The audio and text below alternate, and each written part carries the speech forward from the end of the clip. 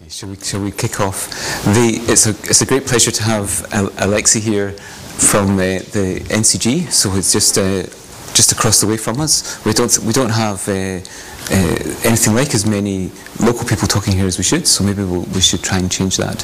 So Alexei's had his PhD in EPFL in Lausanne and spent some time around there before. And you came to Maynooth in 3 years ago. And as a Stokes lecturer here, he's doing lots of work on machine learning for spatial problems, and is going to tell us about some work with some Twitter and mobile phone data, which we'll learn more about. So thank you very much, Alexei. Your computer is complaining. Right. Yeah, I don't want this. Sorry. Okay. So this talk is entitled Exploratory Analysis of Human Mobility and Activities from Georeferenced Communication Data Streams. And my name, as Doug presented, is Alexei Poznikov.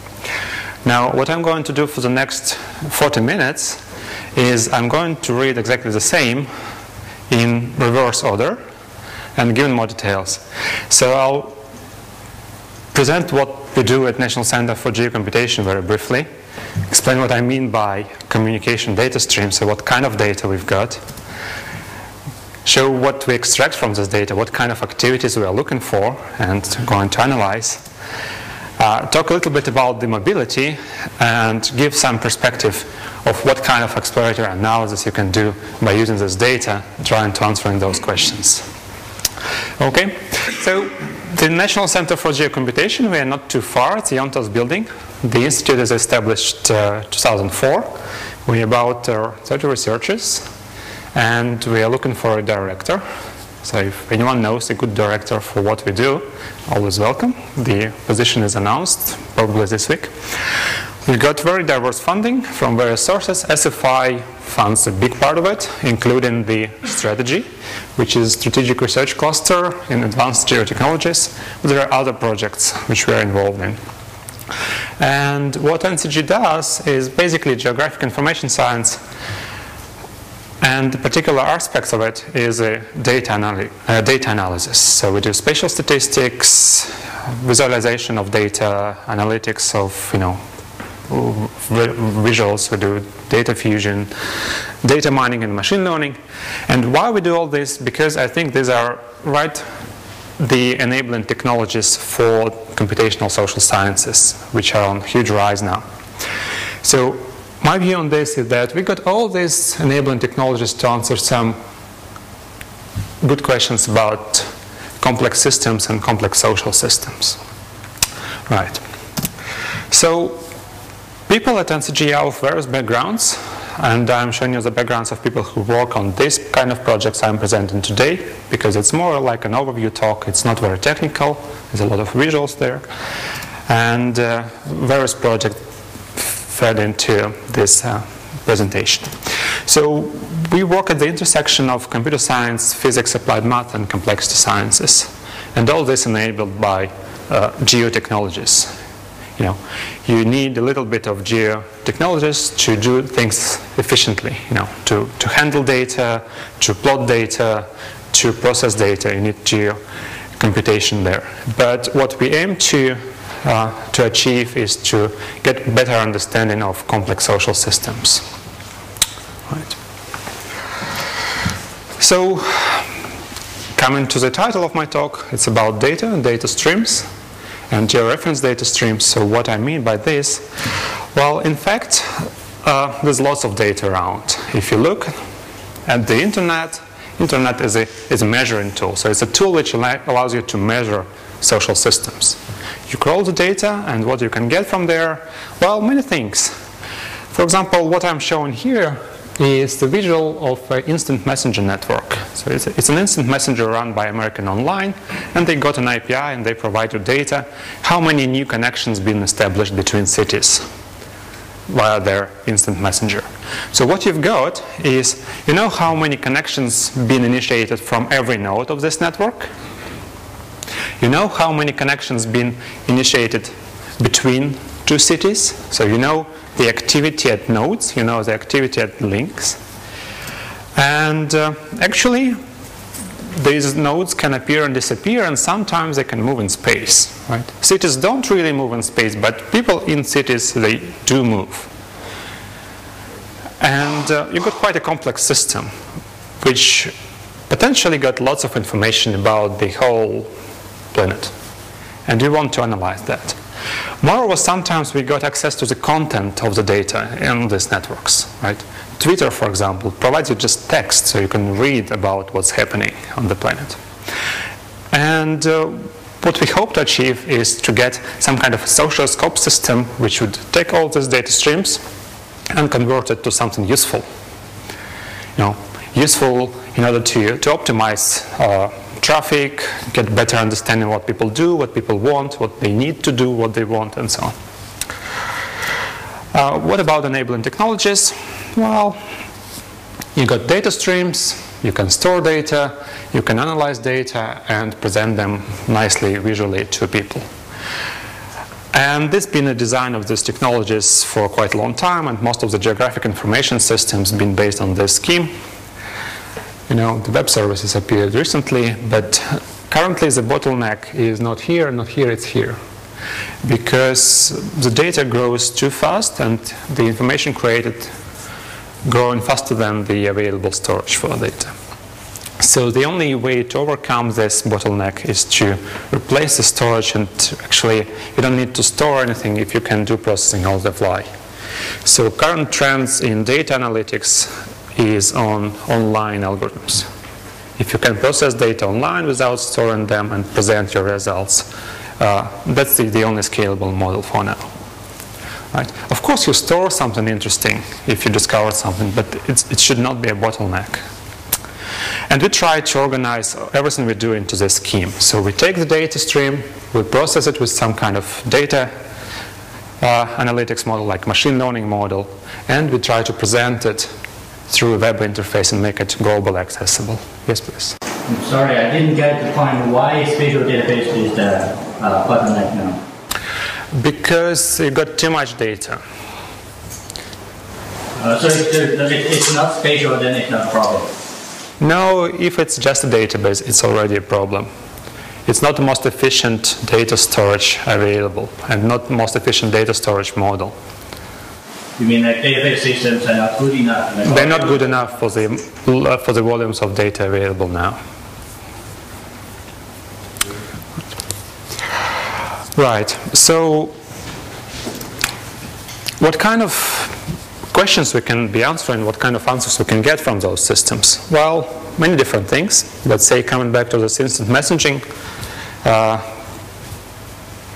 Instant messenger system, we can look at these activity profiles at various locations on the planet, so at various cities.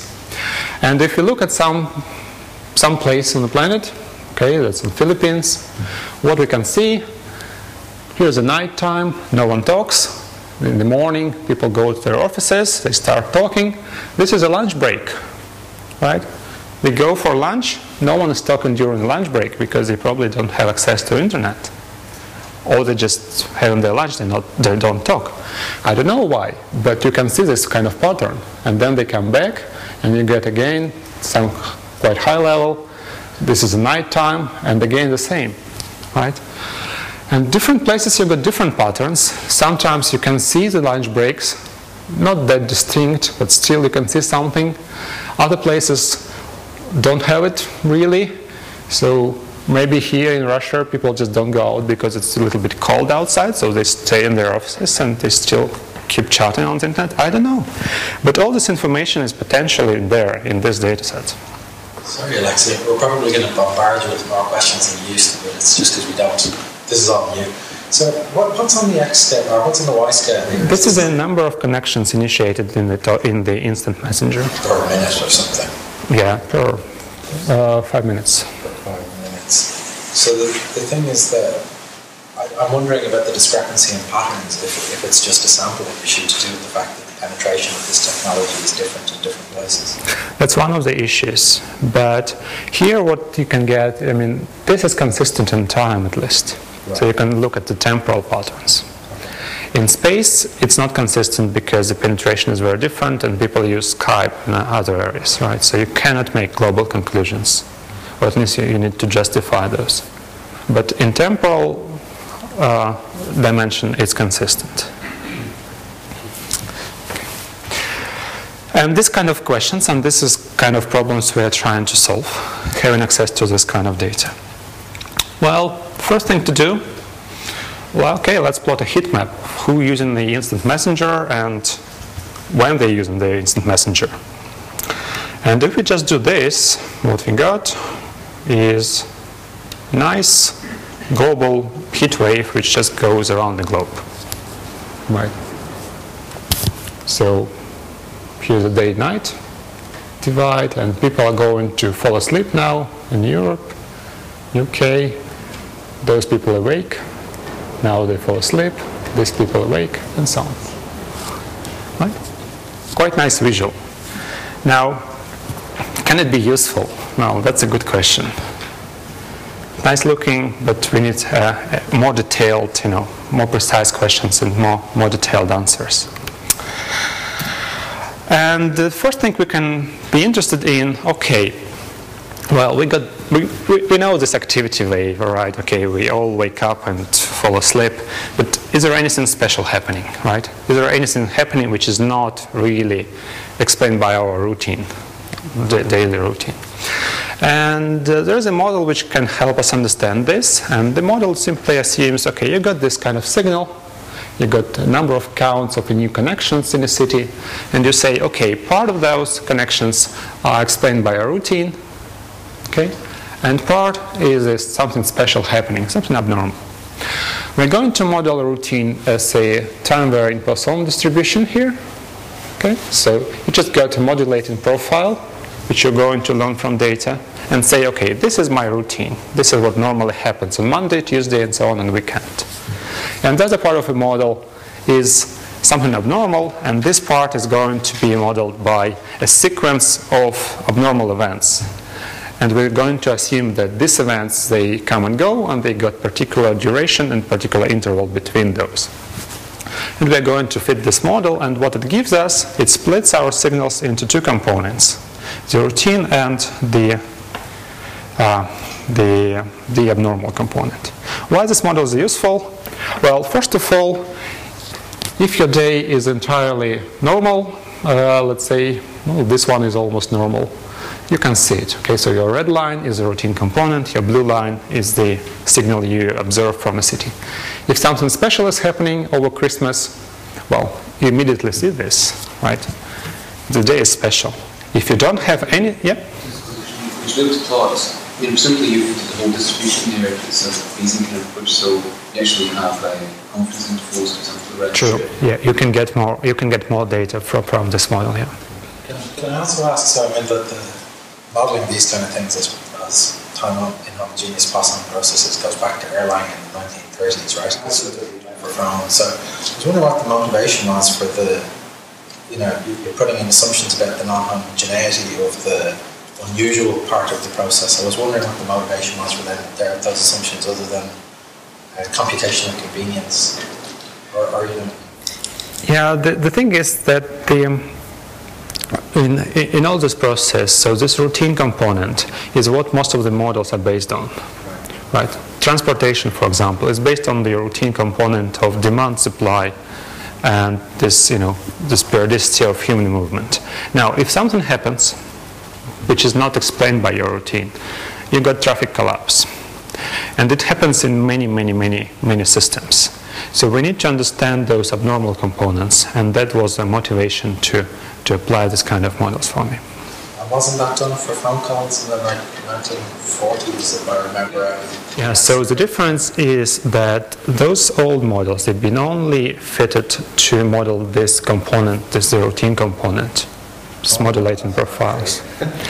Well, because I know lots of queuing. Right, okay, so probably the best thing would be then to go to the original paper here and look at their motivation, so I would not have an answer right now. Yeah, I'm just wondering, because for that very reason, because like Erlang models are used to dimension phone exchanges, but not if you anticipate unusual events, and they've all been incorporated into models. I was just kind of wondering about that specific case. And yeah, that's what we got.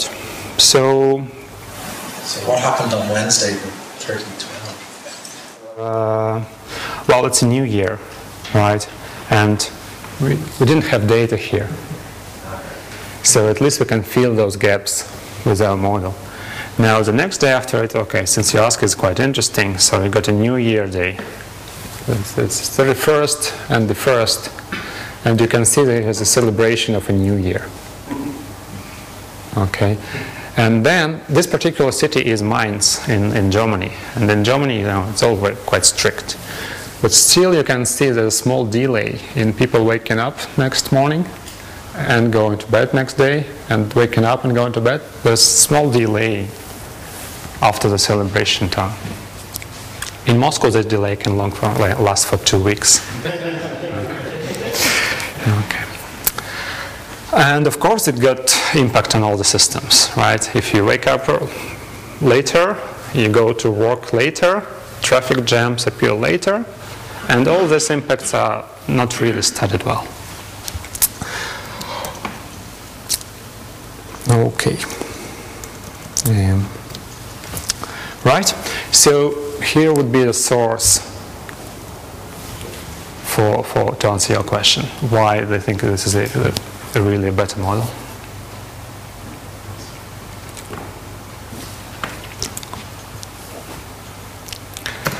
Okay. Now what I'm going to show, well, I'm just going to plot this abnormal component on the map. And now here what we see is the intensity of this unusual component. What you can see here is something happening here, here, here, here, but generally nothing special. Here it's the same, but during the new year. Okay, so now this is the new year in Europe, which you can basically see, right? So most of the communications are not really fit into a normal day. And you can explore these kind of things. And basically what you can do, you can click on each particular hotspot and see what's there. And one of the findings were, okay, so I clicked on the monorail here. And I found out that people in Montreal, of course they celebrate the New Year, right, when it's midnight. But they also celebrate New Year by European time. Right, so this small spike is a European time. And this kind of discoveries are quite interesting. So this is what we call this exploratory analysis of data. Right, at the country level, what we've got is communication by mobile phones, right? And this is our other source of data which we worked with, and this data were provided to us by Ronan Farrell. He got links to the meter, and we've got some data samples from meter through Ronan. And you can do exactly the same things. So basically you've got the Erlang data from a mobile phone company. You can build the same profiles. You know where the cell phone masts are located. And we did a little bit of work with this data, and John here got lots of expertise on working with this. So your questions would be addressed over there. And well, exactly the same things. So, for example, you can build heat maps and see how things go in Ireland. So I'll try to show you a couple. Right. This is exactly the same method that we used. We just plot a heat map of intensity. So we take Erlangs, interpolate, and we can see daytime variations of intensity of communication, right? And here we got time, here we got date, here's the daytime, high intensity, okay, night. The next day is special. That's the celebration of 250 years since Arthur Guinness, right? And you can see this been delayed till 4 a.m. in the morning. And you can see exactly the same things as usual. So Friday night, Friday night, look at the time, 4, 5, there's still something going on. Saturday, you can potentially detect what's going on during shopping time, right? Who's talking to whom. The next night is again a very long night. Okay, then you got Sunday. Sunday got a particular pattern, very different. And basically you can see what's happening where. Next day is just back to work. It's a normal working day. So all this kind of exploratory analysis is possible.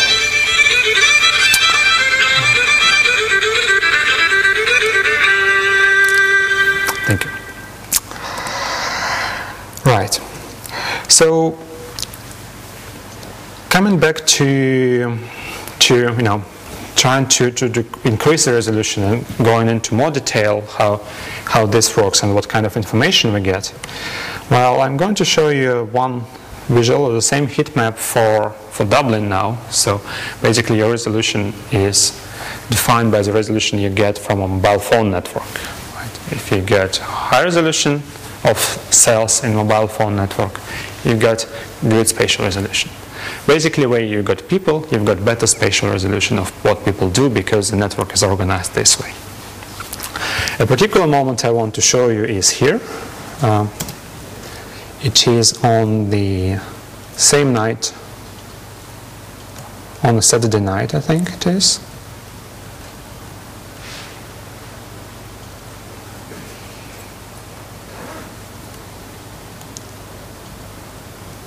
Yes, here it is. So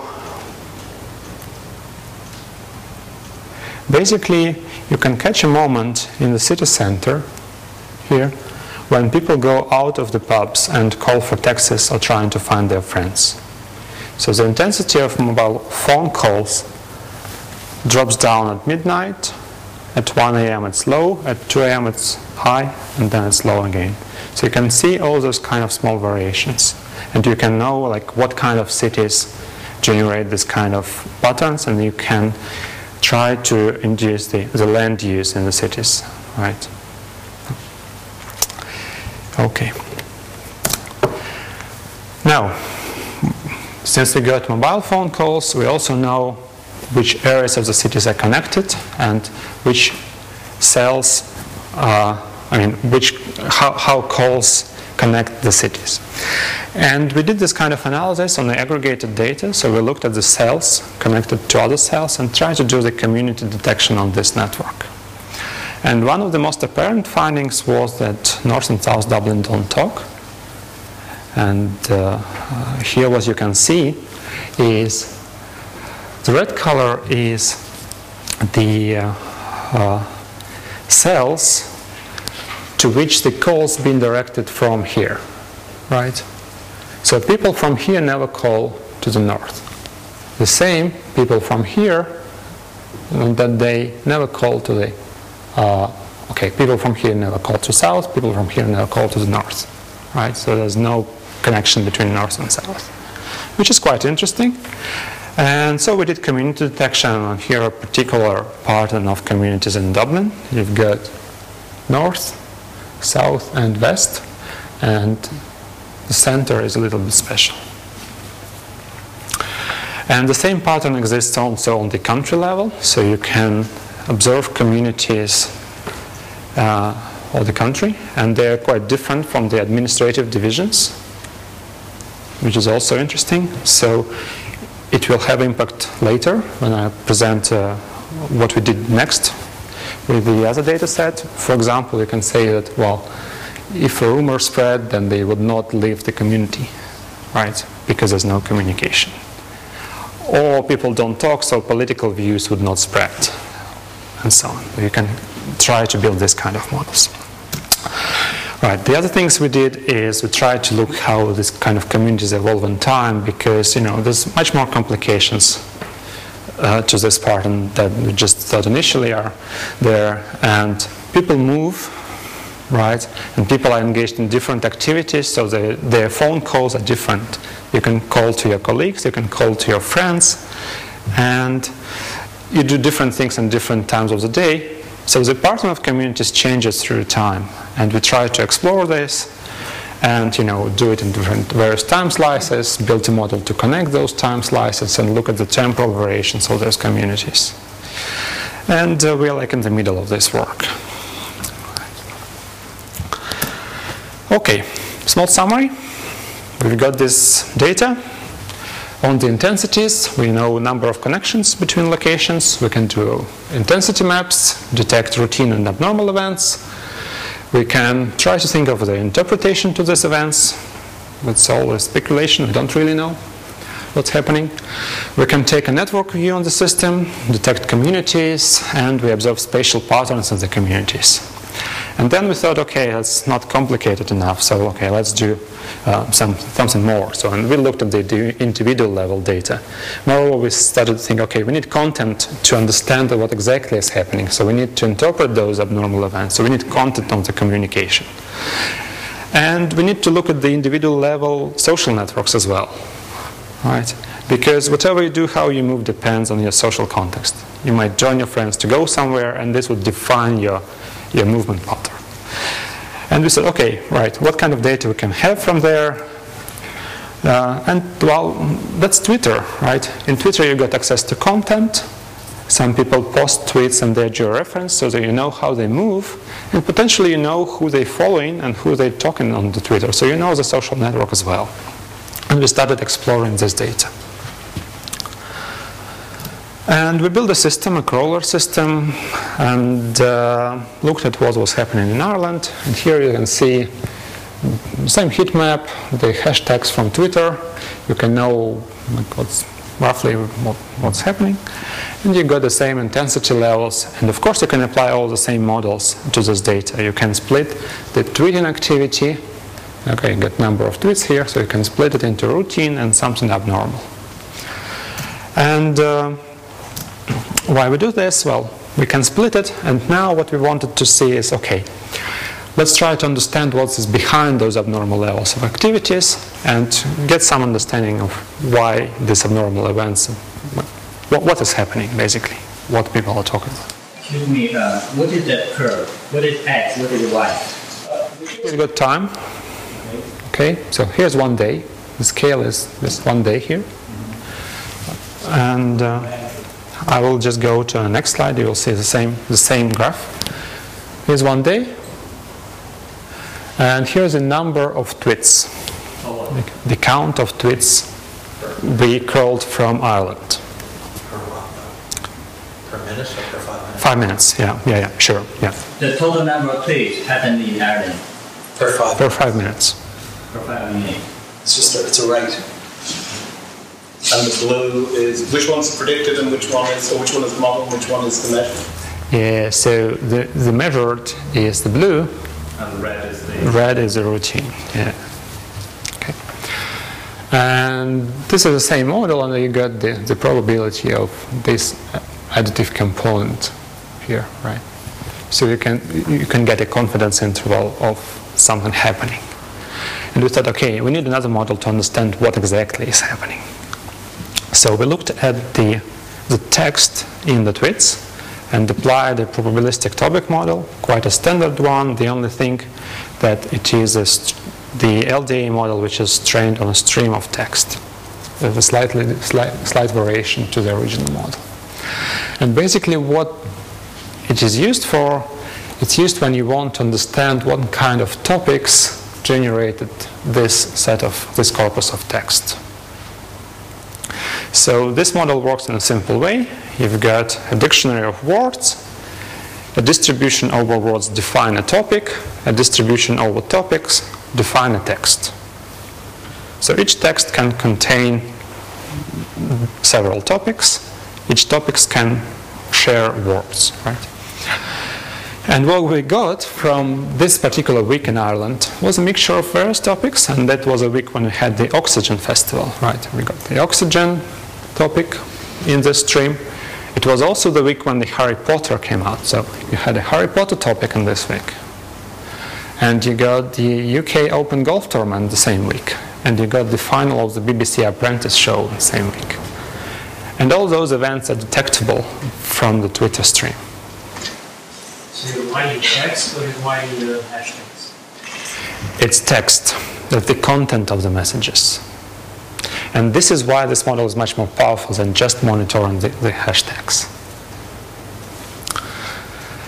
Well, why it's not very powerful is because it's exploratory. You need to define how many topics you expect to see in your stream.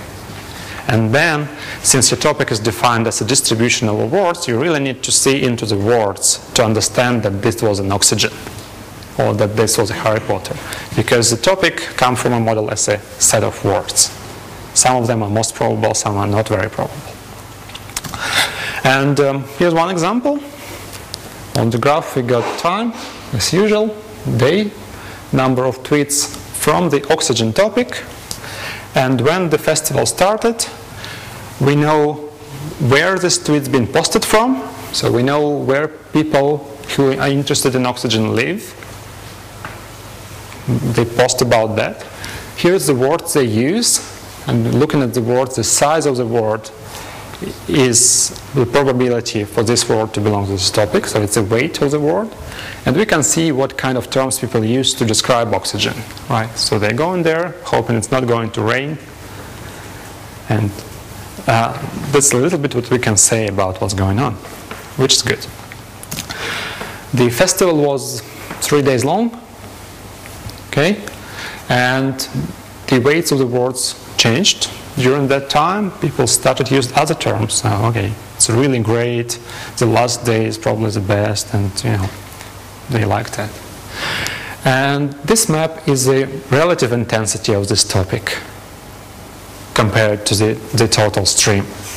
And if we look into here, we see the small hotspot. Why? Because it's exactly the location of the festival. Moreover, since we can track the users from Twitter, we know from where people came to this location. So we can track people in space, so we know that this amount of people came from here, from there, and we know the trajectories they followed if they tweeted frequently enough. Right? Every time they tweet, we know where they are.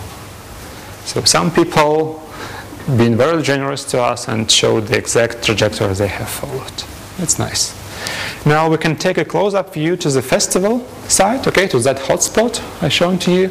And here's this race course, Punchestown race course, where the festival is. Here's the official boundaries of the festival, and here's the heat map. You can see everything, the main stage, the small stage, the parking lots, everything. Which was nice. And here is what we're going to do now, because I'm going to, it's my fantasies. But looking at that heat map here, why we got a hotspot? Because people moved into this place. And that's why the relative intensity of this topic increased. They moved physically. Now, for other events, what happens? Well, you can also observe hotspots, but they appear not just because people moved in there, but because they've been only interested in this topic locally. And here we got the Harry Potter topic. This moment in time is a Sunday, or I don't remember the day, but it was a pre-screening of Harry Potter at Trafalgar Square, and it was broadcasted by BBC worldwide. And people in Cork somehow got interested in that and started discussing it, while nowhere else people were interested. While during the actual premiere, right, or like a few hours after, everyone was interested. So the question is why it was not like a global interest over the country in that particular event, and kind of a like mean field effect during the other event. And we thought, well, okay, it's probably got something to do with these communities, right? So if there's no communication, maybe your friends live here and you got enough friends around Cork to make this topic visible, because you start discussing it with friends, and this just doesn't spread really. And all these kind of models, well, we are starting to work on this now. This graph just summarizes what we've seen. And we know from where people came from, what terms they used to describe this particular event. We know what other events were happening, and now we can associate those events to those abnormal things we observed on the network. Okay, so we can observe that oxygen was not really discussed much, and the UK golf tournament was discussed much more intensely, probably because the winner was a guy from Northern Ireland, so it was really a booming topic here. The TV shows, they also discussed quite intensely, but you can see that in time the dynamics is very different. And all those things we got data for, we now need to build models for those things. Now, movement is important, and we also understand that we need to do something about movement. And this particular effect that people came to a festival location, remember the oxygen, physically moved in there. And that's why we observe what we observe. It's a very different process from the other one that I described. So we really need to understand movement better. And we'll start looking into movement and try to understand what we know about movement. Well, we know a few things. We got GeoReference Twitter, we got the mobile phone calls, and every time you do a call or post a tweet, we know where you are, we can track you. We looked into tracks, and of course there are people traveling crazy across the country on a daily basis. Probably that's their job, truck drivers, for example. But the majority of people stays local. Right? Majority of people stays really local. They don't travel much. And that's been observed before, and it's not a surprise. Right? So the distribution of the distance you travel daily is truncated power law. So you've got thousands of people living locally, and a few individuals traveling crazy distances. There are other observations about movement, for example, that if you look into the distribution of the displacements, like of your typical displacements, you can describe it in quite a simple form, which simply tells you that you've got your home location, your office location, and you tend to deviate from this commute, but you try to do it conveniently for yourself, so you deviate on the way and go into the shopping, then home, and so on. And there are several, quite a few actually, those descriptive facts, but they're not really good models for mobility. So we can observe people displacements, but we don't really know the trajectories that they follow and what kind of laws generate this trajectory. So are there any laws which explain your movement in space? So this still needs to be done. There are many models, of course. None are perfect. Some are useful. And we started with a simple thing. We started to simulate the travel to work movement. And Gavin is here, and this is his work. And what we've done, and Gavin did, is there's a data set from Central Statistics Office about the commutes. So we know in which electoral division, electoral district people live, and where they work on a 250-meter resolution grid. We can take those numbers, downscale them using the geodirectory, the database of addresses, and we know where people live, we know where they work, and using the street network, we can model how they get there. Probably they use some kind of rational decision-making thing, so probably go fastest, shortest path. And we can model this, and there's a microsimulation software which does that. And here I will show you the visual of this. Yeah. Sorry, what's the actual data you have? Is it CSO data? Yes. The number of people in each electric living here, walking there. Yeah. Right. So it's big numbers based on electric districts And you don't know the time of day that they're traveling. Yeah, and here you need to somehow use other data, or basically say that you can start your journey from 7 to 7:30 with particular distribution, right? And you can complicate it, infinitely. There's really many things you can do, because every point here is a simulation. It's an agent which follows some particular routine. And those daily routines, the first part of my talk was about all those routines. So you can complicate things. And here's the moment when everyone goes off and starts journeying home, right? Here's when you got traffic jams. And the visual here is shown in the software, which is free but restricted, so we're going to use a better visuals built ourselves to visualize this data. Right? But potentially you can visualize the whole traffic system in Ireland, model and visualize. This thing is to understand decision making, how people decide where to start, where to go, when to leave work, what to do on their way back, and so on. Okay, so to summarize what we've got the aggregated data sources. They're useful to understand these massive events. If there's something happen, we know that. But usually, if it's massive enough, we can see what's happening on using content-rich sources like Twitter. And then the questions are at the individual level, right? So we want to understand this interplay of social influence and physical movement. Do you follow your friends or not? Are you using some kind of rational paradigm in decision making? Like, is it a rational decision to start now? Or like, why you left office now? Like, did you thought about something, or why you have that? And you know, when you apply those simple rules at this low level, then the macro scale patterns would be really different. And it's quite a complicated modeling, you know, and this is a part of very, very ambitious projects. So what we want to do is make it simple enough and just bring together all those models and data sources, as I shown, into a small city-scale demonstrator. Right. And we've got a nice team to do that. So thank you guys for your input. Thank you.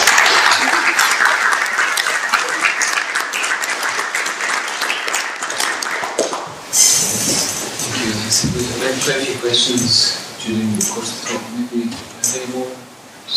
Ken first. 2 minutes, of course.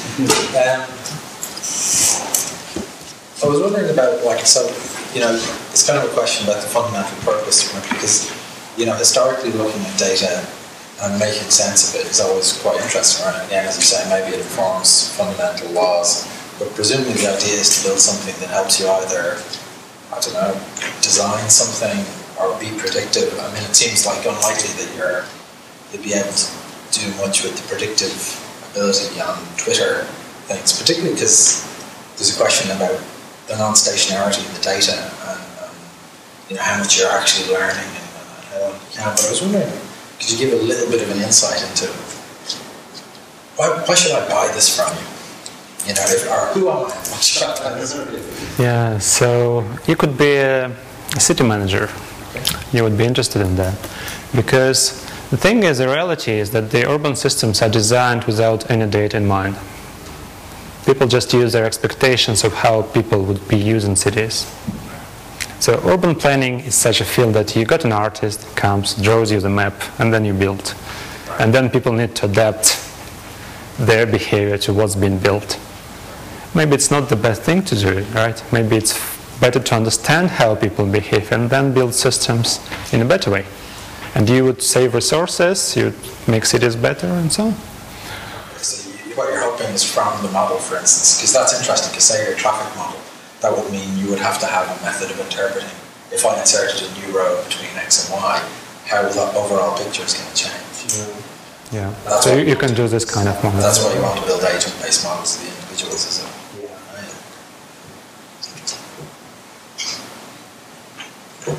So you've quite a lot of interesting data, but is there any data you'd really like to get your hands on that you think it would, you know, really change what you could do or you in some big way? Better resolution for Twitter data, because they only give you 5%. Felix knows better, but they only give you 1% already. Before they were given 5%.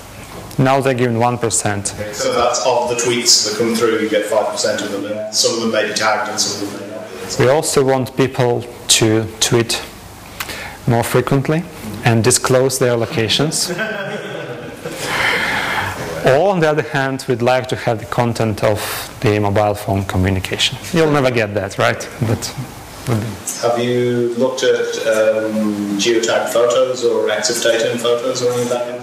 Yeah, Gavin just behind you probably did work on that. Yeah, we looked at that for Dublin City, people tagging YouTube videos and paper photos and get tourist hotspots. Okay. That's interesting. Okay.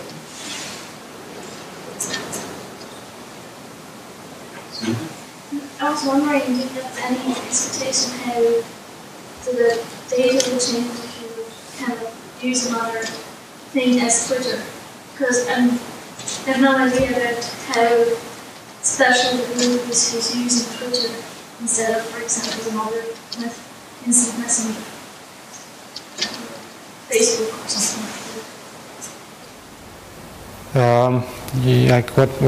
What would be my expectation? How people change their habits in using this? How different would the data be, I guess? You know, How selective is the group using Twitter? You know, you were saying things about where people, like only people from corporate. Yeah, I mean, surely it's biased, right? So you got younger population in Twitter than you really need, but that's the reality. So you need to introduce some kind of corrections, some kind of calibration, correcting those biases. Yeah, that's part of the work. We'd ask RTE to give you the caller ID data for Joe Duffy's show or something like that, and then see who's complaining about what when you country. That would be biased. Yeah. But it would be completely different bias to Twitter. So let's just round for the rest of the mini sessions it is. So if any other questions, of course, you can be relevant to talk, but let's just continue this move.